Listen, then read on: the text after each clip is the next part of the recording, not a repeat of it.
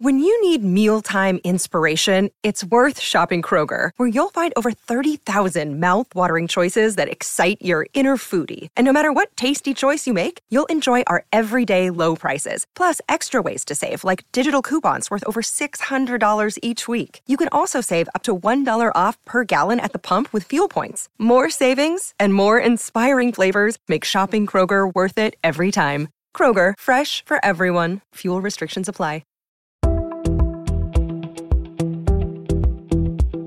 This is Viewpoints Explained. I'm Ebony McMorris. Why do some planets have rough surfaces while others are relatively smooth?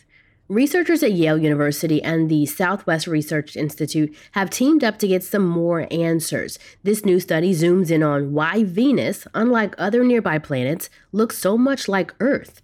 In our solar system, Mercury, Venus, Earth, and Mars are all considered to have rocky exteriors. This uneven surface is created when bright, fiery meteors called bolides crash into the planet, leaving behind a crater. Usually, scientists are able to estimate the age of a planet from the number of visible craters.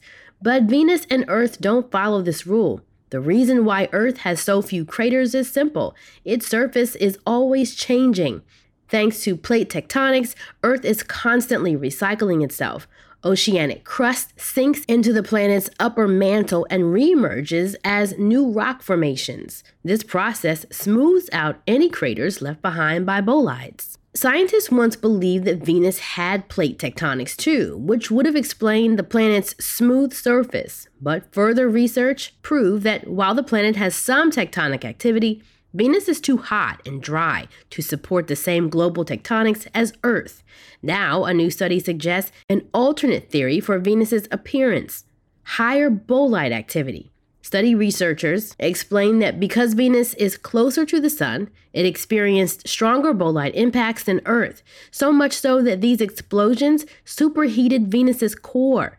This temperature spike is believed to have triggered more volcanic eruptions and could have been strong enough to cover up most of the planet's craters. Despite being about 4.5 billion years old, Venus looks much younger. Its surface age is estimated to be only about 500 million years old.